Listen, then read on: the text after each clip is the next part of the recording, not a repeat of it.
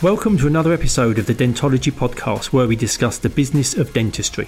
In this podcast series, we'll be discussing all the non-clinical aspects of dentistry, from goodwill values, finance, marketing, how to buy and sell a dental practice, mindset, through to where you can invest your money in team management issues. My name is Andy Acton, and I'm joined by my co-host, Chris Strevens. Let's jump straight into it.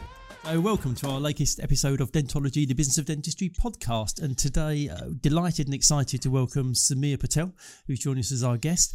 Samir is the clinical director and co-founder of 11 Dental, which is now part of the Dentex Group, partner at Blandy House Dental Practice, creator of the Elite Dental Leadership Program, which we're looking forward to finding out more about today. Also a cricket enthusiast. So welcome, Samir. How are you doing? Really well, thanks. Thanks so much for having me, first of all. What an exciting name you have. That's right. Pleasure. Just super excited to be chatting to you guys, and long conversations are not had, so it's great to be having those with you today. Yeah, well, we've moved into a kind of a soundbite world, haven't we? Where if you can't say it in a couple of hundred characters or fit it in 30 seconds, it's not worth listening to. But I agree. I think having slightly longer. So thank you very much, Samir. That was lovely. Yeah. So I think it's good. I think it's good to have those longer conversations. So you're obviously still a busy dentist, still seeing patients. We're grateful for your time to slot us into your busy day. But before we get into kind of your professional career and other things you're doing with that leadership program, can you set the scene for us? What was your childhood like? What was the young Samir doing, running around in his shorts? Definitely, I was in shorts. Yeah, no, I was in shorts for a very long time. My whole primary school was in shorts, and I have this joke with my family: my legs just don't get cold because I've worn shorts through the winters, so I could wear shorts anytime. So you could have been a postman in another life. Yeah, I really could have. I tell you, I really could have. And so my childhood, nothing very, very interesting about it. In that I was a very happy boy, had a warm, big family around me. Was allowed to develop my own skills, my own interests. There wasn't too much pressure. There was pressure for me to work, coming from an Indian background family. But also Dad was a doctor, Mum was a housewife, I had a sister. We had an extended family. A lot of our weekends were spent with family, cousins. And still today, that they're very much my core of what I do at weekends, spending time with family. So I think, I've had really an uneventful, I would say, childhood, very loved. But I think that's part of what I've learned in being a dad now today as well, and trying to give as much love as possible, trying to get to know my children rather than imposing so much on the children that they're not sure where they're going, because they've got they're coming through you, and they don't belong to you. And these are, in my readings, these are sort of things I'm understanding. But I think that's what my parents did really well. They just allowed me to be. And although I do try and help my kids' schoolwork, my parents weren't that fast. Just get the grades and get it done. And I think Dad was frustrated that I wasn't studying because I was playing cricket or hockey or rugby all the time. But sport was my primary passion growing up. And I think that competitive, disciplined instinct I had was crucial to everything I am today. But hopefully, as we go through this, what I've achieved today and hopefully going to achieve lots more. The bedrock is that atomic habit, the discipline of what you do on a regular basis to allow you to achieve something. It doesn't happen overnight. I always think sport and schoolwork go together really well. I did lots of swimming when I was younger, so I would swim, 4 hours a day or whatever. You get up, go swimming, get on the bus, go to school, do school, get on the bus, go swimming, go home, eat your tea, do your homework. But in a way, I felt that it was probably really, even though at the time, I'm not too sure I was particularly impressed with it, but it was a really good discipline because you only have X number of hours to fit everything else in. So you sort of just have to get it done, don't you, really? Otherwise everything starts to slip, and you sort of set your boundaries and your own internal boundaries, I found. Yeah, and Chris, and that's I think that atomic habits, that self-discipline for time, and having that certain time allocated is really important, because you've got to get it done, and then something else is happening. Whereas too often we just let things linger, and I've got to do things, and it's done over 2 or 3 days. Sorry, Andy, I interrupted you as well. You were saying. No, I was going to say, I was just going to say that Atomic Habits, the James Clear thing. But going on to that kind of that discipline, it's that classic thing is that if you want something done, ask a busy person. Because they just have that ability to fit it in because they've got structure and systems of what it is they're doing and what's important. We all know what it's like. When you've got a day where you haven't got much to do, that stuff still fills the day. Yeah. Whereas when you've got to get lots to do, you still get that done as well. So, I think having that system and that structure, and even more so for people working in dentistry, it's a very busy world, it's a busy life, it's a demanding profession, and if you don't have those systems in place, it can feel a bit overwhelming. Well, everything sort of leaches, doesn't it? It's about that classic thing, you put something on a blotting paper and it just slowly sort of leaches out to everything. Yeah. And you think, well, it only started off as one little drop, and now look at it, it's all over the place. Yeah. So you were making reference to your obviously the Indian culture and the Indian family in terms of working hard, which is kind of quite well known. Were you pushed in the direction of dentistry? Was that your choice? Was it something that the family encouraged you from quite a young age, or did you find that yourself?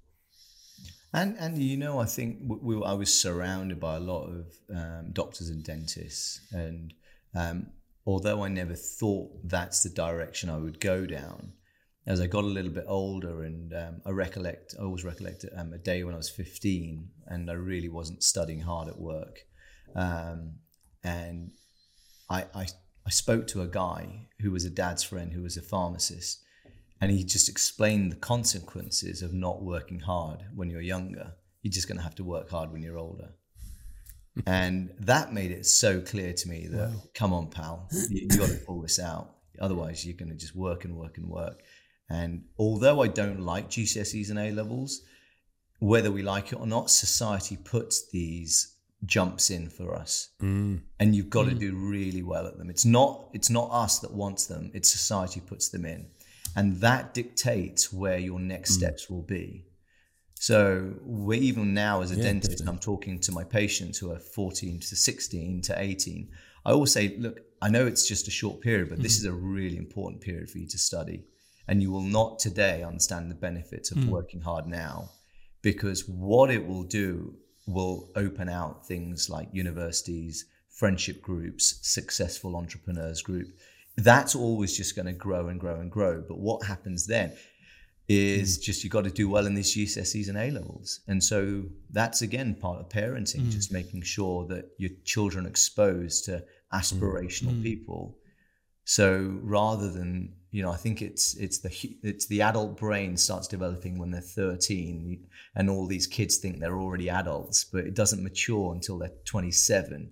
Yeah. And so you need external influence, not your parents after the age of 13, to inspire you or mentorship you. And so now I have a 13-year-old. I don't even say too much. I just expose her to people who I think would have good influence on her. And it's for her to then take that away and try and make her own decisions, because we know nobody wants to be told what to do. It's that classic thing. Oh, sorry. Yeah, nobody wants to be told what to do. I was going to say, it's that classic thing, isn't it? Yeah. Yeah, and as I say, when you can say something to your children and they don't listen, but someone else can say the same thing to your children, and so they go, "Oh yeah, great idea." It's like so true, so true. But it's just the way it is, isn't it? It's just like it is. I mean, that's quite impressive actually that you listened at 15. Do you know what I mean? It must have been someone that you looked up to, because I can imagine a lot of 15-year-olds would have been, right, in one ear, out the other. But it's a really good one, actually, isn't it? Yeah. If you don't work hard now, you'll have to work harder later. So why not just get it out of the way? Did it make sense to you, Samir, as a 15-year-old, when you heard that? Did it really sink in and make sense to you? It really did, because he analogized. Sort of skimmed off the surface. Yeah, he analogized it to stacking shelves at Tesco. Yeah. And all of that sort of came together, and you had a young boy that had potential, that was just interested in sport, and all of a sudden realized, actually, no, I've got to get my head down here. I've got to get through these jumps. Right. And then who knows where that's going to take me? One doesn't know, right? But what you do know is you've got to get over the first jump and then allow yourself to choose 3 subjects to enter the second jump. And you really hope that everybody has access to that sort of information, because if if you're at a fork in the road and you continue to, enjoy school life but not work particularly hard, or you hear a line like that and that takes you down a path of working hard, which opens up all those opportunities. If people have that choice, and it's choice, isn't it? If people give you that information and you decide what to do with it, but if you don't get that information, you kind of don't even realise there's two paths. You don't even realise there's a choice in front of you, and that's the bit that's kind of missing for so many people. Totally true. Did you have aspirations to be a cricketer or anything like that, or was it just that you enjoyed playing the sport but felt you'd never be good enough to be a county cricket or anything like that? Or did you sort of think, oh, actually I could do that, but then thought maybe I should get sensible? Chris, now you're talking. These are my questions now. So totally, exactly right. That's all I wanted to do. I want to play professional cricket. At that stage I was playing for Berkshire. I was starting to play for England amateurs as well, and my dad just said, listen, pal, you got to do a degree. Just do a degree and figure it out. So I went to do all of these fancy work experience posts. And actually the one I enjoyed the most was dentistry. And a guy in Reading called Jatin Desai, who was our family dentist, great guy. Spent Fridays with him in my periods off.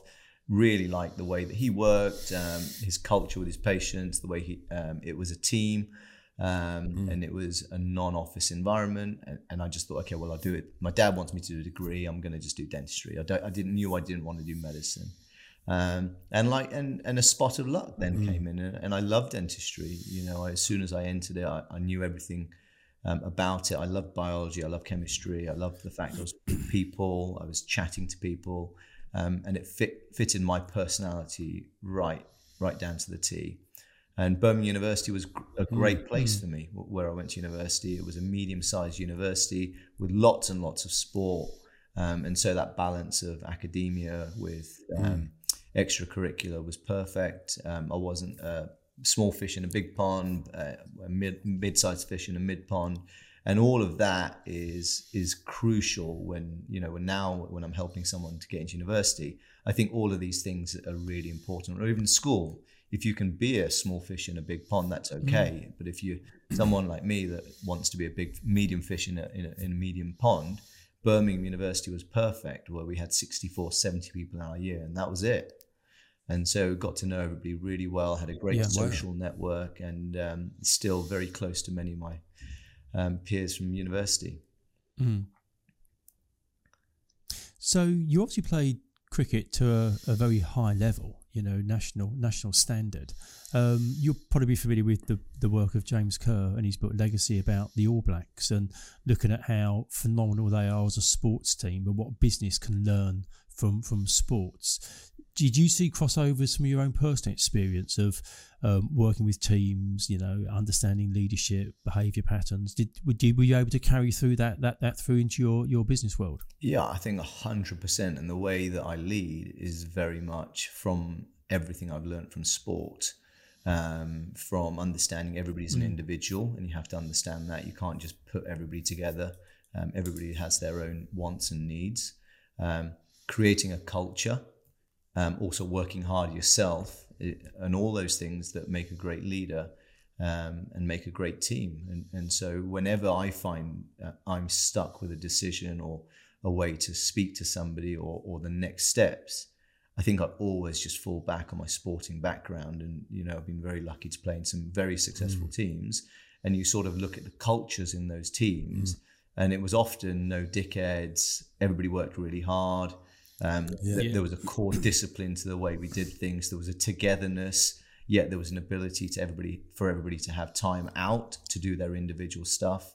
And so there was a core culture, but an ability to have time and space to do your own thing. But more than anything else, non-blame culture. And so this non-blame culture that these successful teams I played in has taught me that we just don't, what was wrong with the system? Why didn't that go quite right? Can we do some more training? And then all of a sudden that receptionist or that nurse is working harder for you than you ever thought they could do, because we've not gone down to the old school micromanagement culture of how I think old school dentists used to manage a dental practice, but dentistry has moved on so much since then. And, you know, practices are bigger, they're multidisciplinary, teams are bigger, and our ability to have to manage that has to be on a cultural basis. Everybody buys into that culture. We recently had a team meeting at 11 for the team, and I didn't say anything because I asked them to set our new core values. And one of the things I was so proud of them, they just culture was one, and then courage was the other. Courage to be able to say you've done something wrong. Brilliant. Courage to be able to say, actually, tell a patient, no, that's not possible. Or tell a dentist that you've got the booking wrong. Courage to actually grow yourself. So actually, they came up with all of these things. And so therefore now, having been at the helm of that practice for 11 years, actually there's less to do. And therefore that allows me to then open my visionary side of my brain out to then think of what are other things that we can do. You know, and I think if you changed. Oh, sorry. Yeah. Sorry?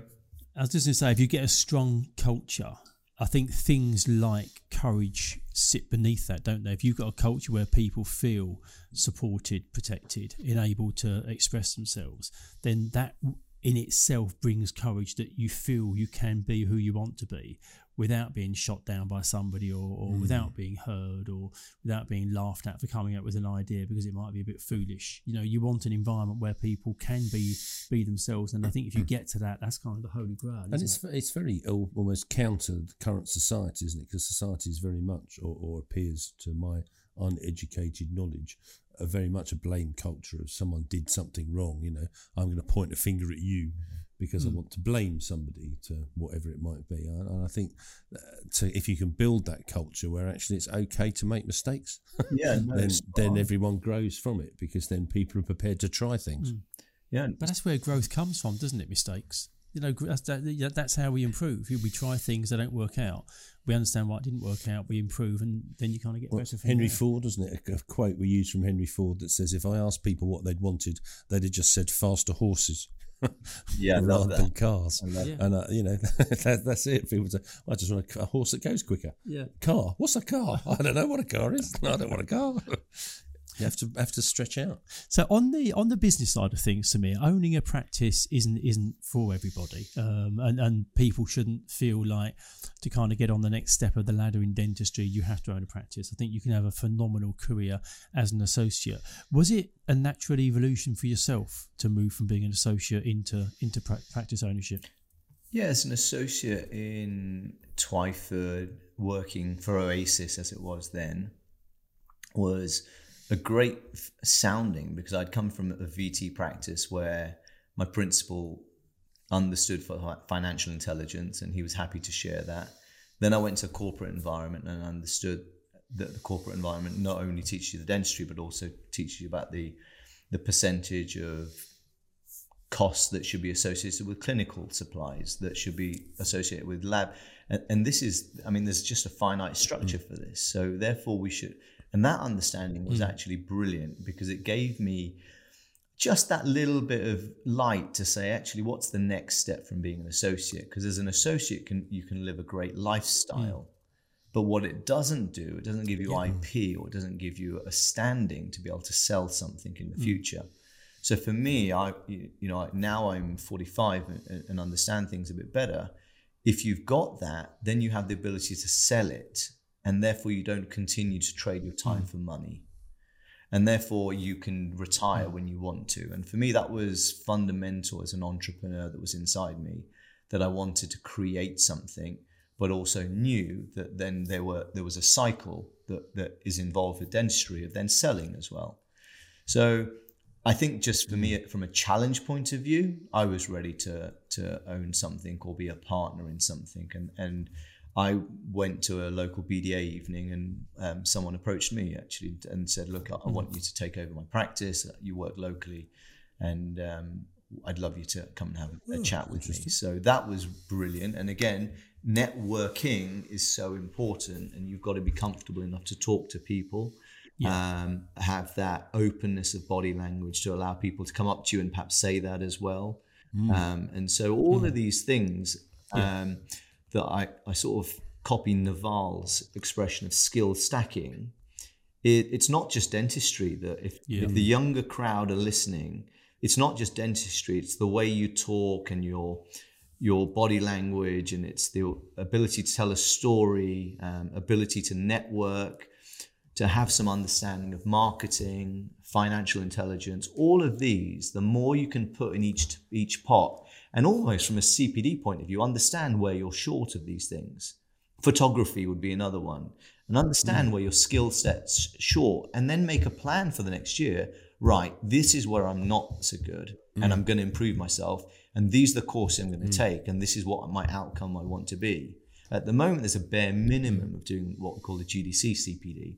But actually, if you think above that and think into the clouds, there's this skill stack that actually can make you an even more successful dentist. And I think a lot of this kind of, if you go right back to the beginning at dental school, there isn't much room, if any, for talking about anything that isn't directly clinical. So we get lots of young dentists that come out of dental school understanding the principles and trained in a clinical capacity, but there isn't much conversation about, the importance of interpersonal skills, chair-side manner, anything to do with business, marketing, sales, that side of things. So the skill stacking doesn't exist other than you come out as a clinical dentist. So you're right, the CPD then is ingrained in the thinking, which is it's clinical CPD. I need to keep going on clinical courses, but then running alongside that, there's a whole new world. What's your view on kind of the lack of business training and interpersonal skills at dental school? So, I know we've only got half an hour. Big question, I know. Okay, so in summary, the people that often lead in these schools who teach will be institutionalized within that environment, and therefore they will have a specialist skill set, and that is what they've done for a number of years. And so you've got to have new faces come through any organization to keep fire, to keep the change. And so that's fundamental, that I think is really important for these bigger institutions to do. Obviously, you need people there for a long period of time to keep the backbone. So you need the Frank Lampard. You've got to have, check at the back with in the old great Chelsea team, but you need other people around them to move around. I was just about to say, I think we can guess what your team is. Well, it's Liverpool, but I'm just trying to say that backbone was incredible. I can show my mug. But in the hospital, I think the evolution of teaching dentistry hasn't occurred, but it has outside dentistry. Outside dental school. And therefore, that is why there is such a plethora of courses to help substitute that. But fundamentally, at university, there's got to be lessons on body language, increased understanding of body language, personal skills and the way our bedside manner is, some type of financial intelligence. Because I know you're not signing up for it, but you are going to earn a good salary. So it's actually worth teaching. I was going to say, even as an associate, you're a self-employed person. Yeah. Remember, you've got to pay tax. Yeah. I mean, don't forget that. But I mean, all of that is totally important. It's totally important that all of this stuff. And so what happens is you get people that qualify, that understand dentistry, and then are seeking a lot of knowledge in many different areas. But this is where the high level CPD should come in. Understand where you're not comfortable, whether it be interpersonal skills or storytelling, and start taking these lessons. There's so many online lessons these days that you can even do from home to try and get you better at understanding how to improve yourself. And I just think that people definitely want to improve themselves, and then they take the course and often don't implement because they haven't got that CPD and direction of this. I'm not putting a number on it now. So whatever you can't track, you can't improve.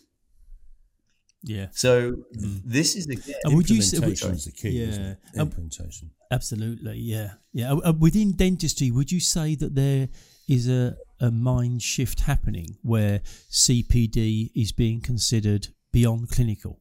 Are people thinking of CPD in they've got a non-clinical pot and a clinical pot that they're working on, or is it still too heavily geared towards clinical? well, I think there is obviously a huge amount of clinical out there, and there needs to be, because when you qualify, you've only done a certain amount of dentistry. So that's just obviously paramount. But then once you've gone past that level of understanding, I think growing yourself and growing your network and growing all of these things that we're talking about, I think they're all out there. And therefore, there just has to be the dentists that want to learn. I think there's courses out there. But I think more than ever, I think people are wanting to learn and invest in themselves, and that wellness improvement is there, whether it be from health through to intellectual or through to the way that someone talks. So the things we've been talking about, was this kind of the inspiration for the Elite Dental Leadership Program? Was this kind of the culmination of your thoughts of getting people to excel in some of these non-clinical areas? Because that program you put together, my goodness, you've got some speakers there, haven't you, with Sir Clive Lauder joining you and others. It looks an incredible program. Yeah, it just came from a place where I felt I'd made so many mistakes and I wanted to share them. But you could have called it My Failures. It might not have been as popular. Yeah, it's really an important side of. But I had no issues in failing. I think that comes back to the question you asked me earlier. What was it like growing up? And if I failed, there weren't repercussions the whole time. And therefore, a lot of what I am doing or what I've done doesn't come from a fear basis, which then allows me to try things and not be worried that I'm going to fail or mess it up or be told, because I still feel comfortable that I've not failed, I've just learned a lesson. And as long as I don't make that lesson twice in a row, then I'm learning. And so, the Elite Dental Leaders was all about a culmination, I suppose, everything we've spoken about, but bringing people together of a similar mindset. And dentistry pre-COVID was very individual. And I think we've got much better at coming together, this type of thing included. And so really well done, Andy. Yeah. You've been part of that. So I think we've brought dentists together. We have the Bollywood Ball. We have BACD that's stronger than ever. We have all of these networks FMC are creating. And therefore, there's a togetherness in our society. The only people that aren't on board are the GDC. And they have almost stood aside from the profession and marginalized themselves. But that's okay. As long as we know that's where they're at.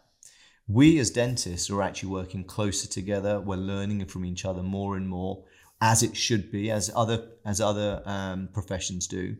And therefore, this togetherness we have, which is where Elite Dental Leaders came from, is to bring like-minded people together and for us all to grow together, including myself. I've learned a heap, and we're on the third of four modules from the delegates that are on there. And there's a super bunch that have connected so well. They see each other socially, they know each other's families, they hang out, and that is remarkable in itself to create, because it's like an executive MBA in effect.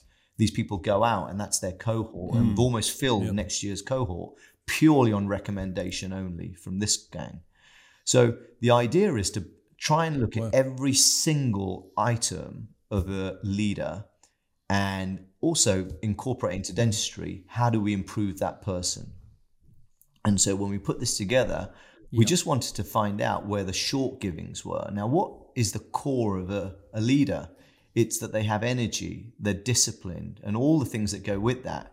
And so the whole of the first module is about healthy leadership, cellular leadership. How do you get yourself to the best possible shape you can do and have the right information? So it includes the introduction of yoga and meditation into their dailies and routines, creating routines for each other. And therefore, once you've done that, you're then trying to understand where you've come from and the purpose of where you've come from. and to where you're going. So the direction of where you want to go, and then we help you get to that next level. But it comes from being a clear leader and drinking, 2-3 liters of water a day, being totally disciplined when you sleep, getting as much REM sleep as you can. And therefore you turn up to work on a more consistent basis, and therefore that consistency leads to a much better output, and therefore a lack of being angry when you get to work, or you'll set things up better at work, and therefore less will go wrong. Having the team buy in, and therefore everybody's enthused to be a manager rather than an employee. And so this mindset, changing the mindset of leaders into it's us and not just me. And then it goes into brand and teamship, and Sir Clive Woodward and the ex-GM of Nike join us to talk about friction points in a business and how we got to remove those, and how to track data, and how Nike track data. And it's fascinating to hear all of this information. And the idea is we just bring leaders to be able to speak to this cohort, to allow them to find their direction. And a word or a phrase that I love is true north. To find their true north, because it's not going to be my path they're going to want to follow, but what they're going to find is their own direction. And when you find your own direction, what you find is the energies all line up, and this momentum builds, and everything just moves in your direction, and it works super well. It sounds great. It's interesting what you're saying about the sleep patterns and REM. I was listening to Johan Hari talk recently, and he was saying that as adults we typically get 1 hour less sleep a night than we did 20 or 30 years ago. And where people are busy and they're not sleeping for as long, you then wake up in the morning, and because you haven't refreshed yourself and cleansed your brain, you're then less creative, because it's easier to be creative when you're refreshed. And he was going through all these things, and like you say, so much of it is so simple, but it's going back to that kind of atomic habits, isn't it, of doing it on a consistent basis to make sure that that's how you live your life, as opposed to you just do it once and expect to see a change. Yeah, I mean, how can you turn up and do an implant first thing in the morning if you've not slept the right amount, you've not hydrated yourself to the same degree? And that means there's so much variable coming into placing an implant at 8:30 in the morning or 9 o'clock. Have you had a cup of coffee? What was your breakfast? How was your drive in? Did you leave on time? And so all of that then leads to then either stress on the nurse or the patient or the feel, and you're just having to control your neurochemical release to get into a zone or a flow to place the implant. And so a lot of it can be taken away from feel, and it can go into discipline. So, I'm such a high believer in cellular leadership. And just coming back to this sleep, we know if we sleep less, there's a greater chance of Alzheimer's and dementia. And so actually sleep patterns are crucial, and it's not how many hours, it's what you do in those hours. So again, the first thing we spoke about was having that time, exactly that timeline of swimming, Chris, that you had. You were so focused on the swimming because you were there in that period, and then you knew the next bit was, so you just had to get it done. So your organization of your day then dictates your output. And I hate people that says, okay, well, I'll do something and I'll carry on, because they're trying to make it perfect. But actually what you want is, I'm going to take 2 hours out now and I'm going to do this. And whatever I'm done at the end, I'm done, and then I'm going for my walk. Yeah.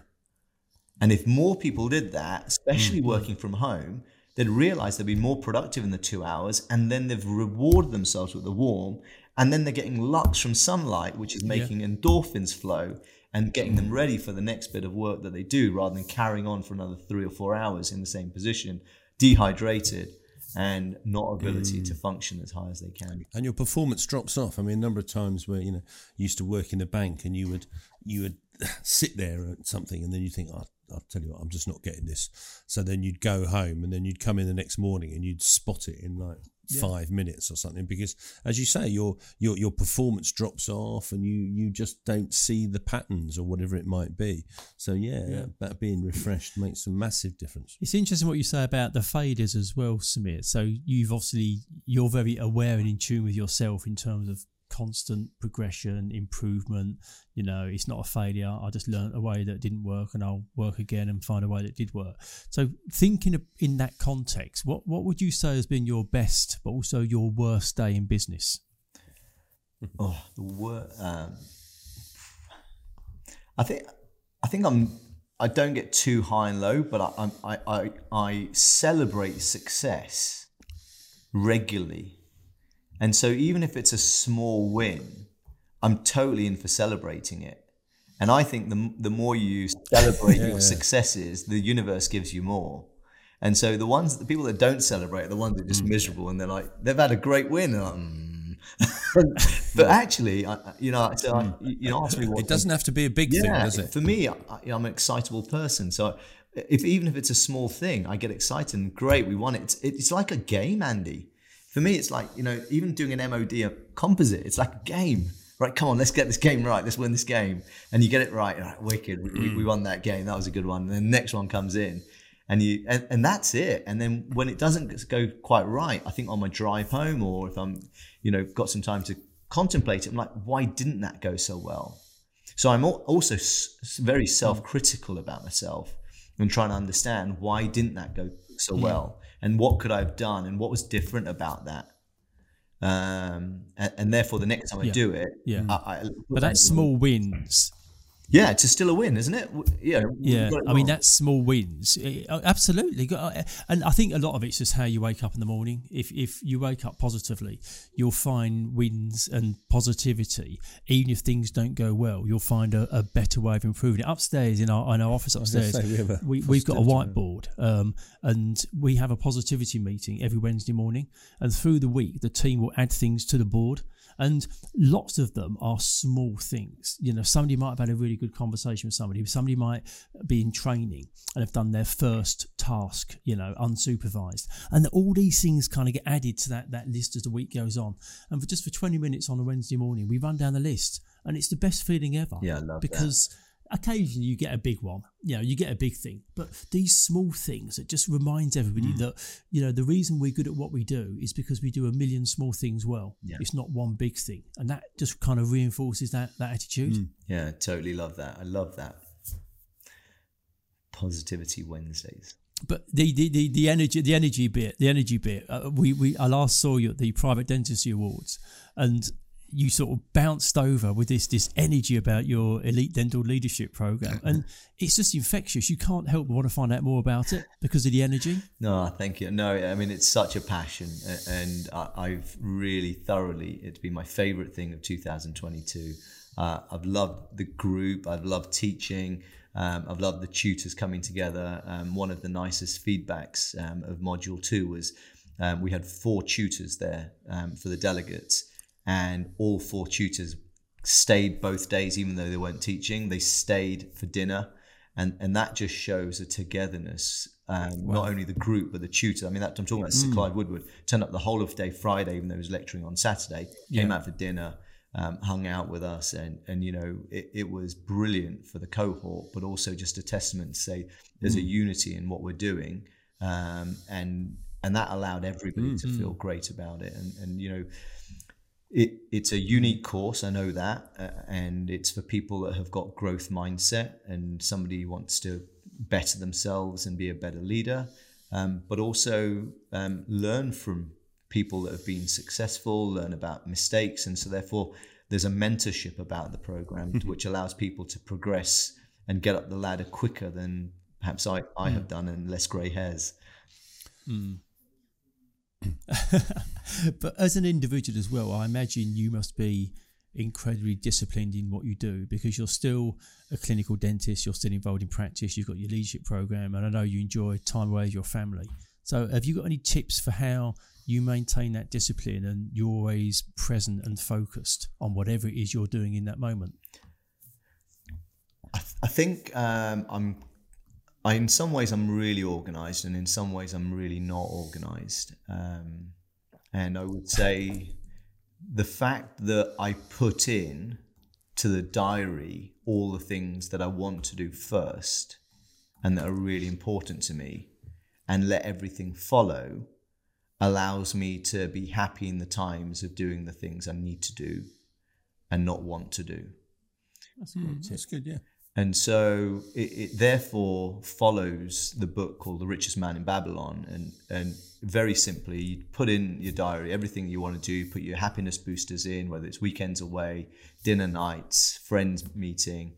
And there's always flex on that. And I have to then also be very thankful to Shivani, my wife, who allows me to have all the meetings often at home and out and social and going away and doing all the things I do. I've got an entrepreneur club I'm a member of in America, and I'm going to fly out to the Grand Prix out there beginning of May, which I'm super excited about. And then we play 3 golf courses. So we're then away for the week and come back in the morning of the BDA lectures on the 13th. So I'll come in and lecture on that day. But again, that ability to just go away, network, come back and work. But also then when you're working, being totally... You squeeze a lot into your life, don't you? You squeeze a lot into your life. Going to America for a week for the Grand Prix, 3 rounds of golf, networking. Yeah. I mean, that's a full week. But I think that's just part of... It's not working though, is it? Yeah, it's a classic triangle of knowing that as a dentist, clinical is one side, management is another side, but also networking and growing where you can invest is also a different side of it. And if you are entrepreneurially driven and you want to be involved with startup businesses and learn more, what better way than to be part of entrepreneur clubs, both either in this country and obviously now I'm doing it in the States as well, working with tech companies. I like the idea of that. Yeah. Interesting. Not that I play golf, but I quite like the Grand Prix. I'll just go for a very long walk for 3 days with you. Samir, we could talk all afternoon. To be honest with you, I think the stuff you're doing is fascinating. I think this new direction you're taking with that leadership program is great. I like that. I think your ability to share the things you've learned in such a positive way is only good for the cohort on your course, and it's good for the profession. I think that will filter out through the profession in terms of how people think about CPD and how they think about definitely. Stacking their own skills to be better in every aspect of their life. I think it's terrific. We always finish up by asking our guests the same 2 questions just to get some insights into where they're at. And the first one that we always ask is, if you could be the fly on a wall with somebody in a certain situation, where would that be? I love tough business meetings and knowing how people deal with difficult situations, whether it be an FBI negotiator or something like that. There's definitely different ways that they deal with stuff that would be a different level to the way we deal with stuff. So I'd love to be a fly on the wall of an FBI negotiator, I would say. Have you listened to or read Chris Voss's book? I'm halfway through that, and that's where the inspiration of that answer came from. Right, yeah, it's fascinating, absolutely fascinating, and it's amazing how he can be a terrorist negotiator, but distill it down into everyday life lessons where you can use them and improve your life. Yeah. And then our second question is, if you could meet anyone, who would you like to meet? Who would I like to meet? Oh, there's so many people I'd like to meet. Living or dead? Fact or fiction? Yeah, I think emotionally, I've been out to play cricket in South Africa, and I've been to Robben Island, and having felt what Nelson Mandela went through of guards urinating on him and the difficulties of the years he spent there, and having the ability to, in Cape Town, see this guard when he was out and go up to him and ask him how him and his family were, rather than being irate, I think is just aspirational. So I would say Nelson Mandela is somebody that I would love to meet. Yeah, lovely. Well, I think that's a beautiful spot to finish on, Samir. No, we really appreciate your time. It's been a great conversation. Good luck with the continuation of the programme. Yeah, very interesting. And hopefully we're going to bump into one another very soon. Yeah, Chris, Andy, thanks so much. I really enjoyed it. I think what struck me about that conversation with Samir was when he talked about the elite dental leadership program, is it kind of started from him wanting to share his failures. Yeah. Which weirdly is a really positive way of wanting to help people. It's kind of, I've done things that didn't quite work out. Let me share them. So either you don't make those same mistakes or you learn from them so that you have a better outcome. I think it's an interesting one, because I know we've said it for a long time, like experience is experience, and actually part of experience is learning from other people's mistakes rather than making your own, which are exactly the same as someone else's. But I think also you have to be confident enough to do that.